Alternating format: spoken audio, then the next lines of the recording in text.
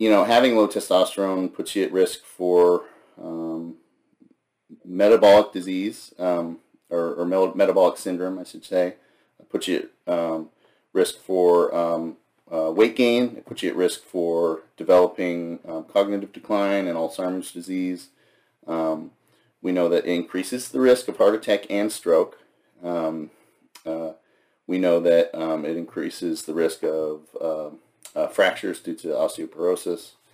And it increases risk of things like depression and anxiety as well.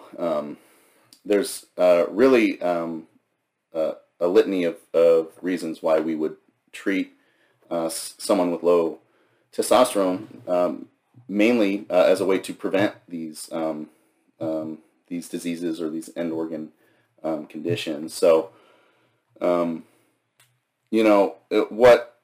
what clues us in to patients having low testosterone really is just the symptoms that can come with it.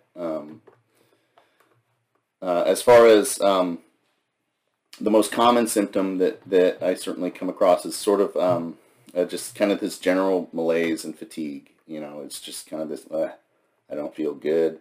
I don't feel as strong as I used to be. They often have a lot of difficulty, describing their symptoms because it's just kind of this general, just, again, malaise, this torpor, this just feeling like I'm sleeping more than I used to, but I'm still feeling tired. I'm working out like I always used to, but I'm feeling like I'm getting weaker despite, and not stronger. I can't recover from my workouts like I used to. Other symptoms that are commonly described, a loss of libido, you lose the desire to have sex. You often will also have an associated problem with erectile dysfunction, fewer incidences of morning wood. Also, when you are sexually excited, you find that they often have problems with achieving orgasm or anorgasmia. There's a great number of symptoms that often come with it, but it's sometimes hard to define, which is why we do like to at least have some labs to help confirm that that's a cause, because there can be a number of other things that can trigger it, or I should say a number of other things that can cause those symptoms. But usually when you have that many of those symptoms together, it's almost always low testosterone, especially with how prevalent low testosterone is. Interestingly, like when I went to school, they talked a lot about hypothyroidism. Hypothyroidism. It's common. You'll see it all the time.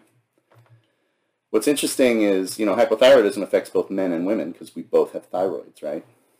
But despite the fact that it affects both sexes, essentially 100% of the population has the potential to have hypothyroidism, there are still twice as many people, at least in the United States, twice as many people who have hypogonadism, meaning essentially, again, there are far more people who are treated for hypogonadism than there are people treated for hypothyroidism, even though it affects men and not men and women. So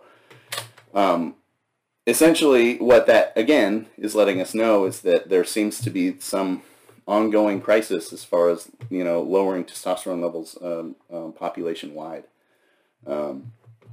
It could be a number of things in the environment, in our diets, whatever. But regardless, it's become so prevalent that testosterone is now one of the more common prescribed medications in our nation. So you make it almost sound like it's more common to